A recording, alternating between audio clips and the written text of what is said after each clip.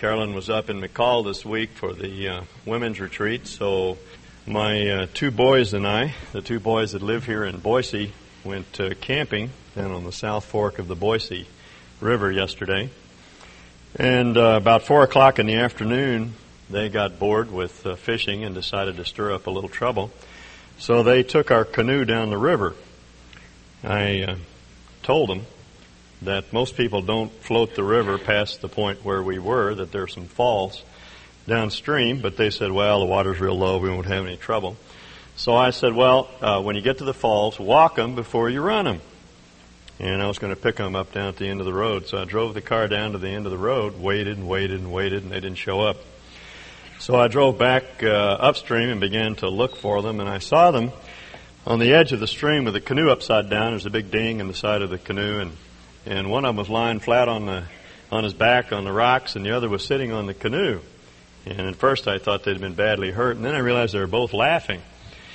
And I went down to the stream where they were sitting, and sure enough, they'd made it through the first set of falls all right, but they got crosswise going through the second and flipped the canoe, and both of them went out, and they were just drenched from head to toe, but they salvaged the canoe and some of the stuff they had in there with them, and they were okay. Randy was sitting on the canoe, and he looked up at me, and he said, walk the rapids before you run them. And he said, you know, that's sort of a parable on life, isn't it? And I said, yes, it is, as a matter of fact. And it occurred to me that that's exactly what we do here on Sunday morning. We walk the rapids before we run them. We take a look at some of the troubled periods that we can encounter in life, some of the rough times coming up, and we walk through them on the basis of the Word and see how to deal with them. You have to walk the rapids before you run them. And I think one of the most difficult times of life, the most tumultuous, upsetting times, are times when we're rejected by another. I know that some of you women have been in the past or are now being rejected by your husbands. They have filed for divorce and walked out, or they may still be there, but emotionally they've withdrawn. They're in the house, but there's no one at home, if you know what I mean. They don't talk. They've cut you off. You have nothing, no intimacy. There's nothing going between you.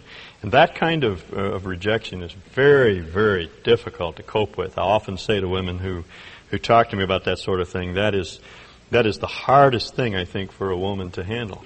And then, of course, it happens to men, too, as well. I know some of you men have experienced that sort of rejection. Your wives have either walked off or, again, emotionally, they've left home. And those times are very hard. They amount to a betrayal by a dear friend, someone that we've put our trust in. And our Lord understands. That's what always encourages us. Our Lord has gone through these experiences of life. He's run the rapids ahead of us. And He knows what to expect, and He teaches us how to handle these hard things in life. And that's what we're going to see this morning. Our Lord was rejected. He was betrayed. And the way He handled this situation is very, very instructive for us. This is the example that He set for us. Now, will you turn with me to John, the 13th chapter, please, verse 18. As you remember, this discourse took place in the so-called upper room. Our Lord has just completed the meal with the disciples, and at some point in this supper, He rose, washed their feet, sat down, commanded them to wash one another's feet, and pronounced a blessing upon those who did. Verse 17, if you know these things, and you do, you've heard me speak of them, you've seen me do them. If you know these things, you are blessed if you do them. And as I pointed out, that conditional clause anticipates a maybe yes and a maybe no response. We may not obey. And that's what leads him into verse 18. I do not speak of all of you. In other words, there would be one in this group who would not obey, who would not submit to Him as teacher and Lord. I do not speak of all of you. I know the ones I have chosen, but it is that the Scripture may be fulfilled. In other words, there has to be this exception because Scripture speaks of it. He who eats my bread has lifted up his heel against me. Now he's quoting from a psalm, Psalm 41. David is the author of that psalm, and it would seem that he wrote this psalm when he was in exile. He was driven off the throne by his son Absalom. He was betrayed by a family member.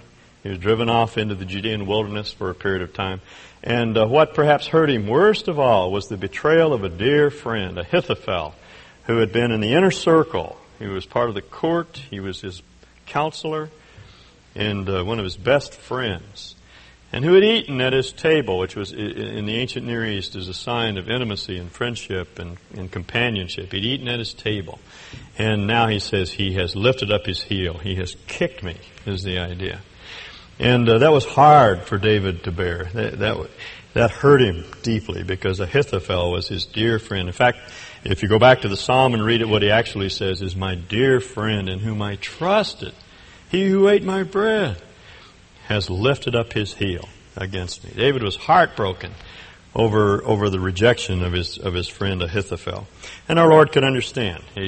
This situation was analogous to his. It is, in fact, he said, predictive. What David went through, because he was the king, is analogous to what the Messiah would go through. So it was foreordained that someone, sometime, who ate our Lord's bread would betray him. Now, he predicts the betrayal because it's a part of his prophetic office. That's the significance of verse 19. "From now on I'm telling you before it comes to pass, so that when it does occur, when it does come to pass, you may believe that I am He," that is, I am the Messiah.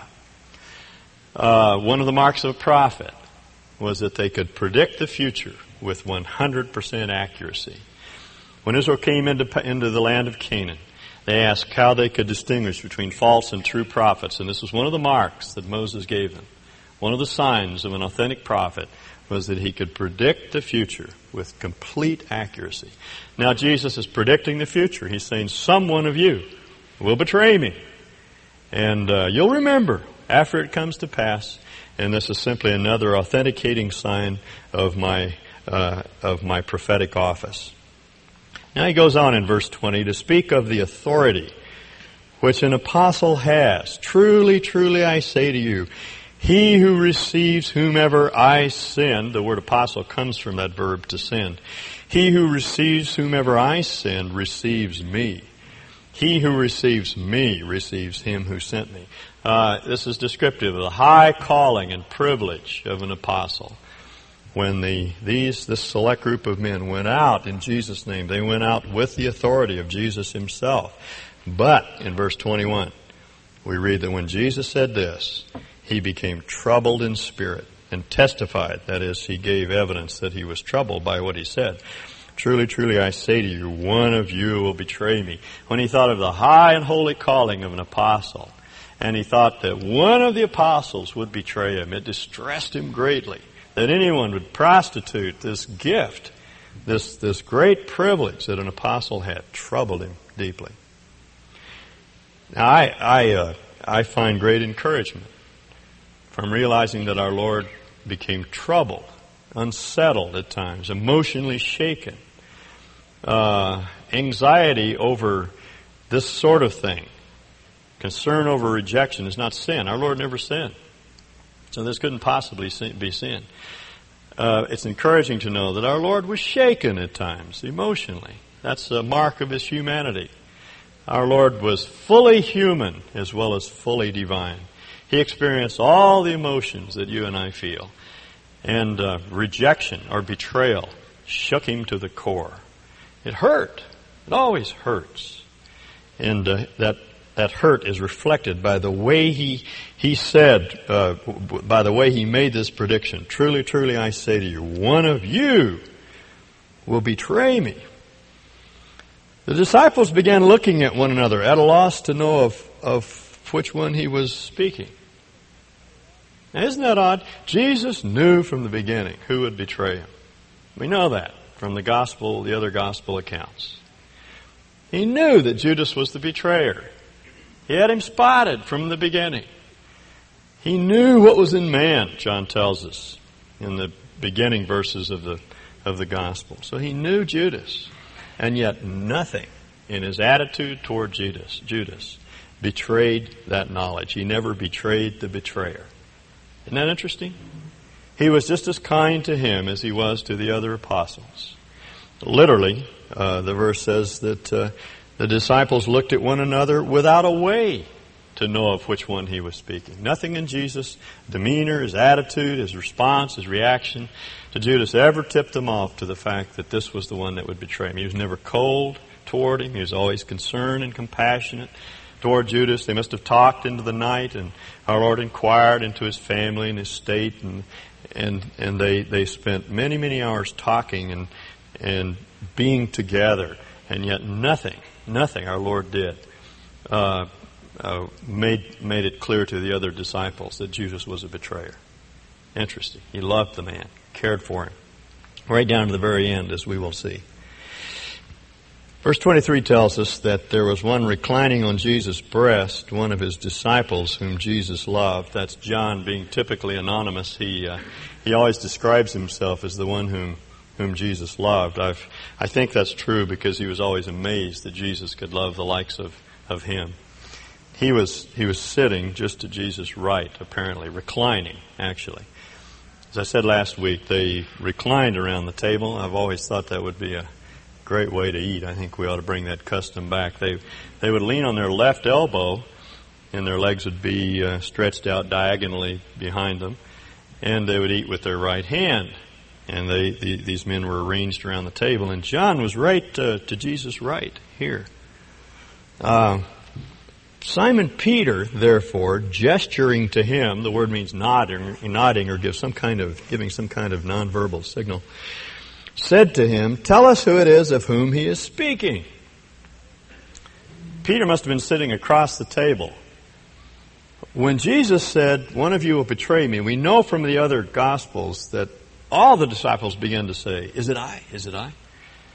Peter, I'm sure, must have thought that it could very well that he could be the culprit, given given something of his track record. But he was uncertain. I also think, knowing Peter's temperament, that and since he carried a sidearm, he was going to take care of this fellow. He was sitting apparently on the other side of the table, reclining on the other side of the table, and he made some sort of gesture to John and said in a low voice, "Find out who it is."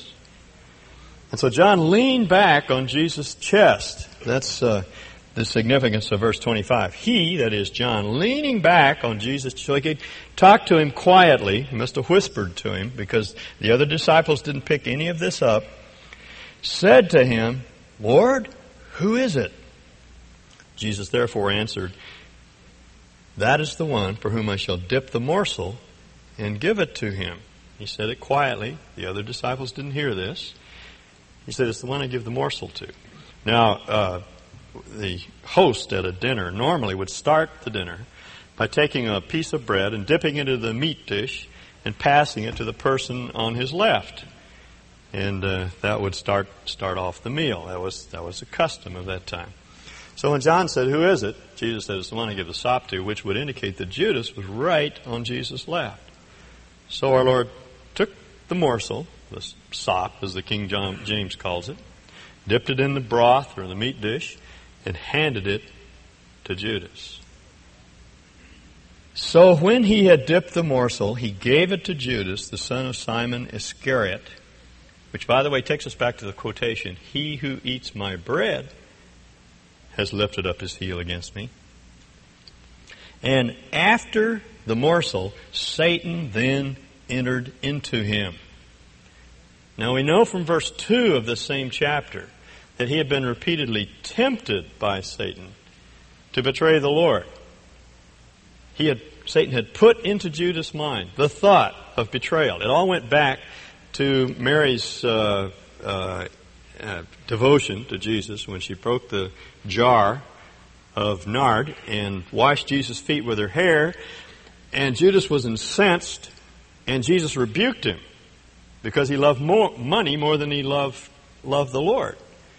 And I think Judas at that point, and the other disciples picked this up in their Gospels, Judas at that point realized that he was not going to make money if he stayed with Jesus, so he made the decision to betray Jesus at that point, and he went to the priest. Now, he thought he was acting on his own. He thought he was simply acting out of self-interest. He was an independent agent, but he wasn't. He was Satan's tool. He had been tempted.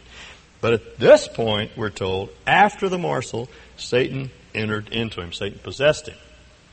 So he had gone too far. There's some point beyond which we are irredeemable, those who don't know the Lord. And we talked about that a couple of weeks ago. There's a hardness of heart that sets in if we constantly reject the truth. Apparently Judas crossed that line. It was now his actions were inexorable. He had gone too far. Satan possessed him, and he made the decision at that point. Now, I think the Lord must have looked into his eyes, and there was love and pleading on Jesus' face. And all the Lord saw when he looked at Judas was the hardness of his eyes, the determination of his jaw. Judas got up and he left. Jesus said to him in verse 27, what you do, and our text says quickly, do quickly. Actually, it's a comparative form. It would suggest what you have to do it quicker. In other words, speed up the process. Because our Lord, as I pointed out before, was orchestrating his passion. He was destined to die on the Passover, on the day of the Passover, when the Passover lamb was sacrificed. And so the Jews did not want to put Jesus to death on a feast day, but our Lord is encouraging Judas to act more quickly, to speed up the process. Now, no one of those reclining at table knew for what purpose he had said this, and some were supposing, because Judas had the money box, that Jesus was saying to him, buy the things we have need of for the feast. The feast was actually a 7-day feast, and they would need to buy food from time to time. So they thought perhaps he'd been sent to the grocery store, or else that he should give something to the poor. Because the conversation between John and Jesus and Judas was so quiet, the other disciples didn't pick it up. They weren't aware of what was being said. And so after receiving the morsel, Judas went out immediately, and it was night. It's one of the most pregnant expressions in the New Testament, I think. It's there for a reason. It's not simply that the sun had gone down. It's symbolic. Judas turned his back on the light, and he went off into the realm of darkness. There's really nothing that could be done for Judas at this point. As one of the Proverbs puts it, a man who is often reproved and hardens his heart shall suddenly be cut off, and that without remedy. Now, this seems to be the situation. He had just gone too far. He was rebelling against Christ's love.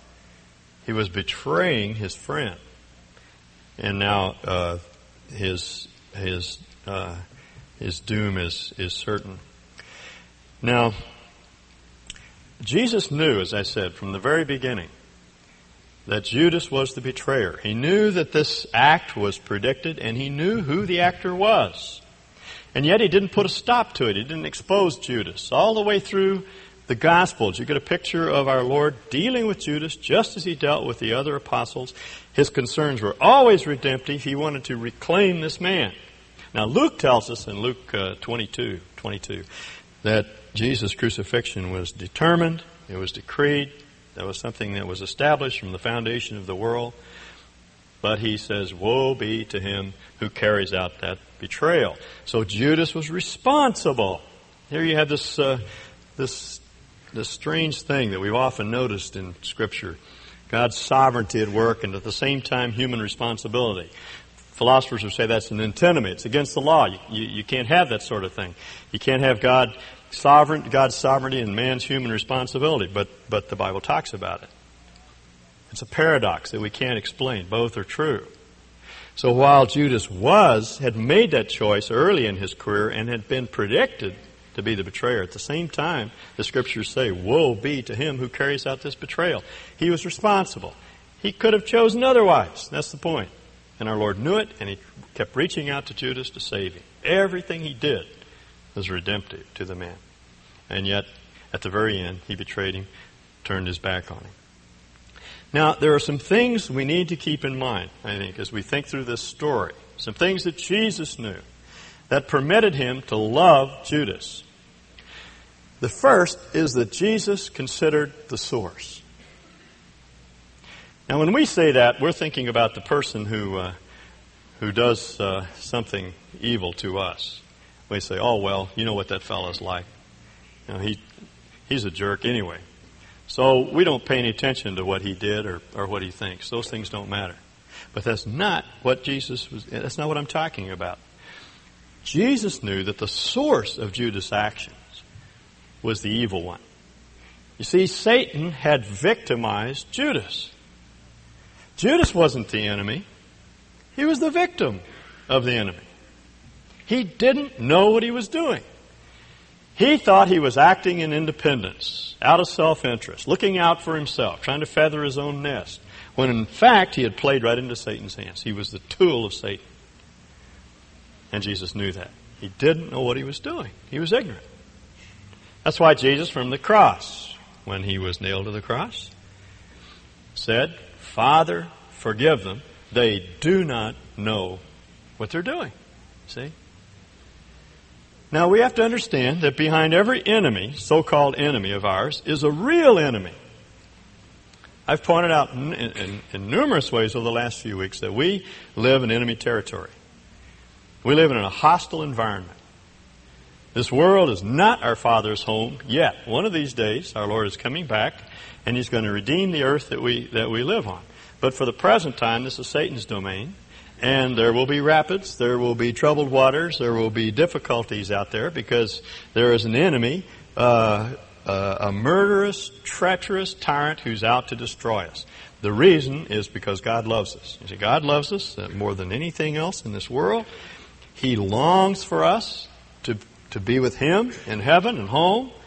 He yearns for us. He died for us. He would do anything in the world for us. And because Satan hates God, he's going to do everything he can to destroy the objects of God's love. And we have to understand that. Satan is out to murder us. Let me read a section from C.S. Lewis's Screwtape Letters.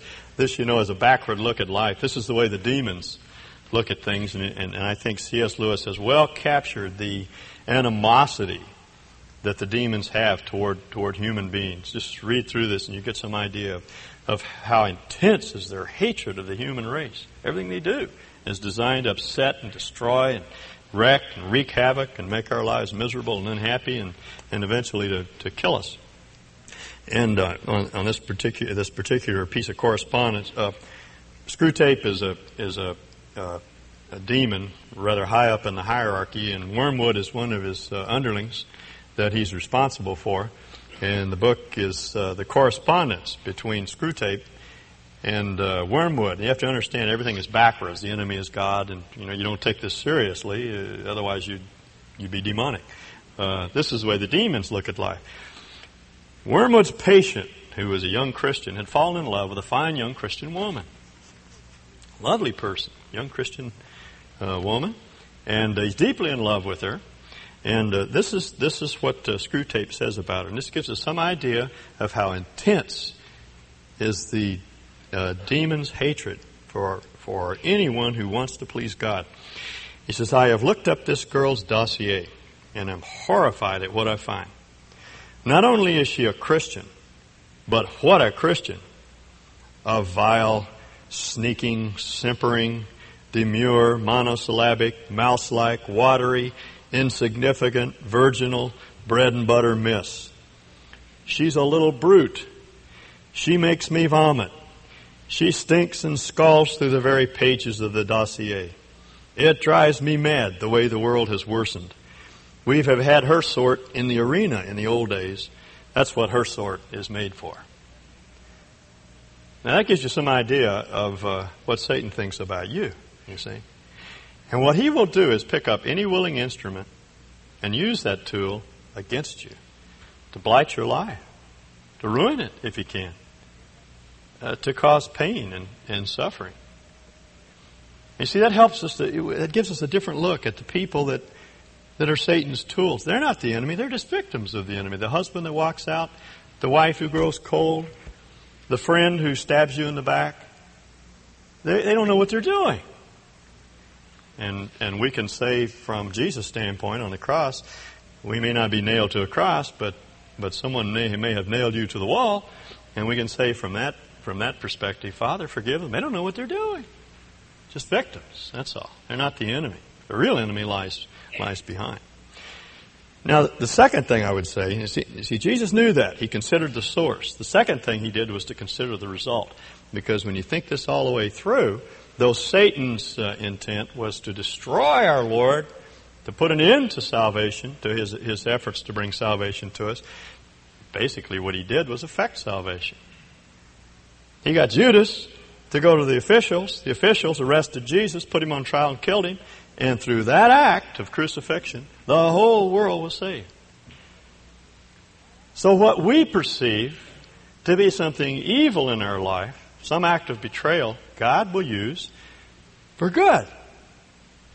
Now that takes a lot of faith to believe that, but that's what you find over and over again in the Scripture. The person who stabs you in the back, the person who causes you so much grief, the person who rejects you and who walks out on you, that person and his actions can actually be used for good in your life. Remember the story of Joseph? That's a premier example of this principle. Joseph was kind of a little pest. I could understand why his brothers didn't like him, but he wasn't that bad. They took their little brother and sold him into slavery to a bunch of Midianite traders. The traders sold him in Egypt, and he spent long years in servitude. He was in prison for 12 years. He had a hard time. Finally, through God's grace, he rose to be vice regent of the country. And much later, when Jacob and the patriarchal family, who numbered 70 at this time, came down into Egypt to get away from the drought forced them out of the land of Canaan. They came down into Egypt. Joseph was in a position to help them. He found a place for them to live in Goshen and provided for them, gave them food, saved their lives. They would have died in the land of Canaan. Saved their lives. And later, when you have this vivid, electric scene where he reveals himself to his brother, they didn't realize who Joseph was. They thought he was just one of the Egyptians. He reveals himself to him and says, "I'm your brother." He began to weep, and they were scared to death because they thought he would take vengeance on them. You remember what he said? He said, "I was sent here by God to save you." He said, "You meant it for evil. God meant it for good." That's Genesis 50, if you want to look that up. You meant it for evil. God meant it for good. Now we just have to look at people like that. Their most evil deeds that they direct against us, they may mean it for evil. But God will take that thing that hurts so badly and He'll turn it to good. Because we grow up. See, one of the reasons why God won't let us let us settle down here, our marriages aren't always what they're supposed to be, and our children aren't, and our jobs aren't, and our health isn't. Because if everything were perfect here, we wouldn't need God. Who needs God when you've got heaven on earth here? And so God does not send these people into our lives, but He will permit them to come into our lives to disrupt our families and our harmony. And what that does is drive us back to God, and we lay hold on Him, and we come to see who He is and what He can do, and we begin to mature as Christians, so He turns the thing to good. A number of years ago, I had a good friend turn on me, and it really hurt. I found out that he was organizing little groups in his home, and they were having roast preacher. Talking about the things that I was doing that they didn't like, and I got wind of it. Someone came to me and said, "I think you need to know about this." So Matthew 18 says, if you have something against your brother, you go to your brother. And I just wanted to go talk to him and say, "Look, if there's a problem, let's work it out. Let's sit down and talk about it. You don't need to organize things back here. Let's face into it." Oh, he got real mad. And I said, "Well, tell me, what's the problem?" Actually, we were talking on the telephone at the time. And he shouted over the earpiece, he said, "You," he said, "are a wicked shepherd who's scattering the sheep." And I gulped, and I said, "Do you realize that's a quotation from the Old Testament?" And he said, "Yes." And I said, "Do you know who said that?" And he said, "Yes." It was Jeremiah the prophet. And I said, "Do you know who he said that to?" And he said, "No." And I said, "He said that to Jehoiakim, who was one of the worst kings in the history of the southern kingdom, who burned his son in Topheth, sacrificed him to Moloch, and basically is responsible for the decline and ultimately the death of the southern kingdom. So that's pretty hard words. And about that point, I got real mad. And I hung up on the guy.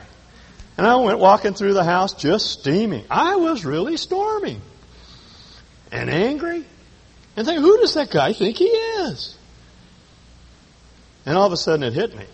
Who do I think I am? See, what things like this do is help you to see how much pride and arrogance and how little real humility we have. Someone like that comes along and they see something hurtful and we get defensive and hostile and angry, upset. And it shows us what we are, see. So though it hurts, it's a good thing in the end because it brings out the real person so we can deal with it. And I'd have to say, God sent the man. He didn't send him in the sense that he instigated the thing, but he permitted it so I could learn from it. Let me read a story in the Old Testament to you. You don't need to turn to it. It's not a very well-known story. It came out of David's life. It's in 2 Samuel. Actually, it happened when he was just driven into exile, when his son Absalom took over the throne, and David had to run for his life. And he was crossing the Jordan on his way up actually he hadn't quite gotten to the Jordan yet. And when King David came to Bahurim, behold, there came out from there a man of the family of the house of Saul. He was a Benjamite. There had always been animosity between Saul's house and David's house because Saul had been king first, and that dynasty died. God set it aside, and he appointed the Davidic house to be king of Judah. And this man was still smarting over that. There came a man from the family of the house of Saul whose name was Shimei. You ever heard of Shimei? Hardly anybody's ever heard of this fella. We ought to talk more about him. He came out cursing continually as he came. And he threw stones at David. The Hebrew verb tense that's used is the most intensive form that they use. He was chunking rocks, big rocks. He was throwing hard, trying to hit the king of Judah with a rock. It'd be like, if President Reagan were going on Independence Avenue and you picked up a big rock and threw it at his head. That's what he was doing. He threw stones at David. And thus Shimei said when he cursed, Get out, you man of bloodshed, you murderer. He was blaming David for all the evil that had fallen on the house of Saul. David wasn't responsible. You worthless fellow. Hebrew word means trash, literally. You're just nothing but trash. He was cursing him, throwing rocks at him. The Lord has returned upon you all the bloodshed of the house of Saul, in whose place you have reigned. He hadn't usurped the throne. God deposed Saul and put David on the throne. Or the house of Saul and put David's house on the throne. And the Lord has given the kingdom into the hand of your son Absalom, and behold, you are taken in your own evil. You're a murderer, he says. Then Abishai, the son of Zeruiah, said to the king, this was one of David's mighty men, Why should this dead dog curse my lord the king? In other words, this dog is as good as dead. Why should this dead dog curse my lord the king? Let me go over now and cut off his head. Now, he says, why are you putting up with this? Let me go over and waste the little runt. He doesn't have any right to talk to you like that. Listen to what David said. But the king said, What have I to do with you, O son of Zeruiah? In other words, we have nothing in common. We're not looking at this situation the same way. If he curses, it's because the Lord has told him, Curse David. Then who shall say, Why have you done so? Then David said to Abishai and to all his servants, Behold, my son who came out from me seeks my life. How much more now this Benjamite? Let him alone and let him curse, for the Lord has told him. Perhaps the Lord will look on my sin and return good to me instead of cursing this day. The text says affliction, but the word is sin. And what David is realizing is that even if he doesn't deserve this treatment from Shimei, he's a sinful man. And he really has no reason not to expect cursing and rejection. And he shouldn't be resentful of it. And God had sent this man in the sense that he had permitted this man to come and curse him and pelt him with rocks, and David saw clearly what this was all about. This was God's way of bringing about good in his life. So that's where we have to start. We have to consider the source, that is the enemy that's instigated this whole thing. I mean, he's behind it. And we have to consider the purpose of it all. It's for our good. That he can take the worst thing that happens to us, a marriage that falls apart, a love relationship that disintegrates, a friendship that's betrayed. He can take the worst situations and produce good out of it. And realizing that sets you free to love the person and care about them. Care more about them than you do about your own well-being and reputation. You begin to think about them. And that's what the Lord did. He saw through everything. And he was able to love this man, Judas. Now, that does not mean that we have to be absolutely silent. Just take all sorts of abuse that people hand out and never say anything. Paul says, the servant, in 2 Timothy 2, the servant of God must not strive, but be patient with all men and all women, you could have said. In meekness, that is, in a non-defensive spirit, in meekness, instructing those that oppose themselves, if perhaps God will set them free from the one who has captured them to do his will. See, here's this thing again that tells us that these people are not the enemy, they're the victims of the enemy. It's Satan who is using this person as his tool. And the way we break through to them is by speaking the truth in love. Those two ideas are always paired. How we do what we do is just as important as what we do. If someone is abusing you verbally or physically, you have every reason and right in the world to stand up and say you can't treat people like that. I don't know where we ever got the idea that 1 Peter 3, for example, tells us that the submission of a woman in a home means that she can say absolutely nothing, that her husband has the right to say anything to her or treat her anyway, and she just has to take it silently. That is not what Peter is saying. If you read through the first verses of 1 Peter, last part of chapter 2, he uses Jesus as an example. And the way that's normally interpreted is in this manner. Jesus was like a lamb brought before her shearers, and he didn't open his mouth. Likewise, women are to be submissive to their husbands in the same way. They don't open their mouth. They don't say anything like Jesus. They just grin and bear it, even when they're abused, verbally or physically. That's what submission means. But people who believe that don't read the text. The text doesn't say that she's absolutely silent. The point made from Jesus' example is that he didn't sin. When he was reviled, he didn't revile. When he was accused, he didn't accuse back. He didn't strike back. He didn't try to retaliate. That's the point. It's not saying that a woman can't say something when she's being abused. She can. If your husband verbally abuses you, then you have the right to say, that's not right. We can't talk to one another that way. We're made in the image of God. No one has the right to undignify another person in that way. You can speak up. Same is true of physical abuse. You don't have to take that. You can leave. Or you can stop that abuse in some way, in some legal way if necessary. You don't have to take that. That's not male headship and leadership. That's male dominance. That's all that is. And it's sin. But it's so important how you do what you do. It has to be motivated by love. You have to see that whoever that person is, who's betraying you, abusing you, stabbing you in the back, mistreating you, whatever it may be, behind that person is the real enemy who is instigating this activity. They do not know what they're doing. They're ignorant.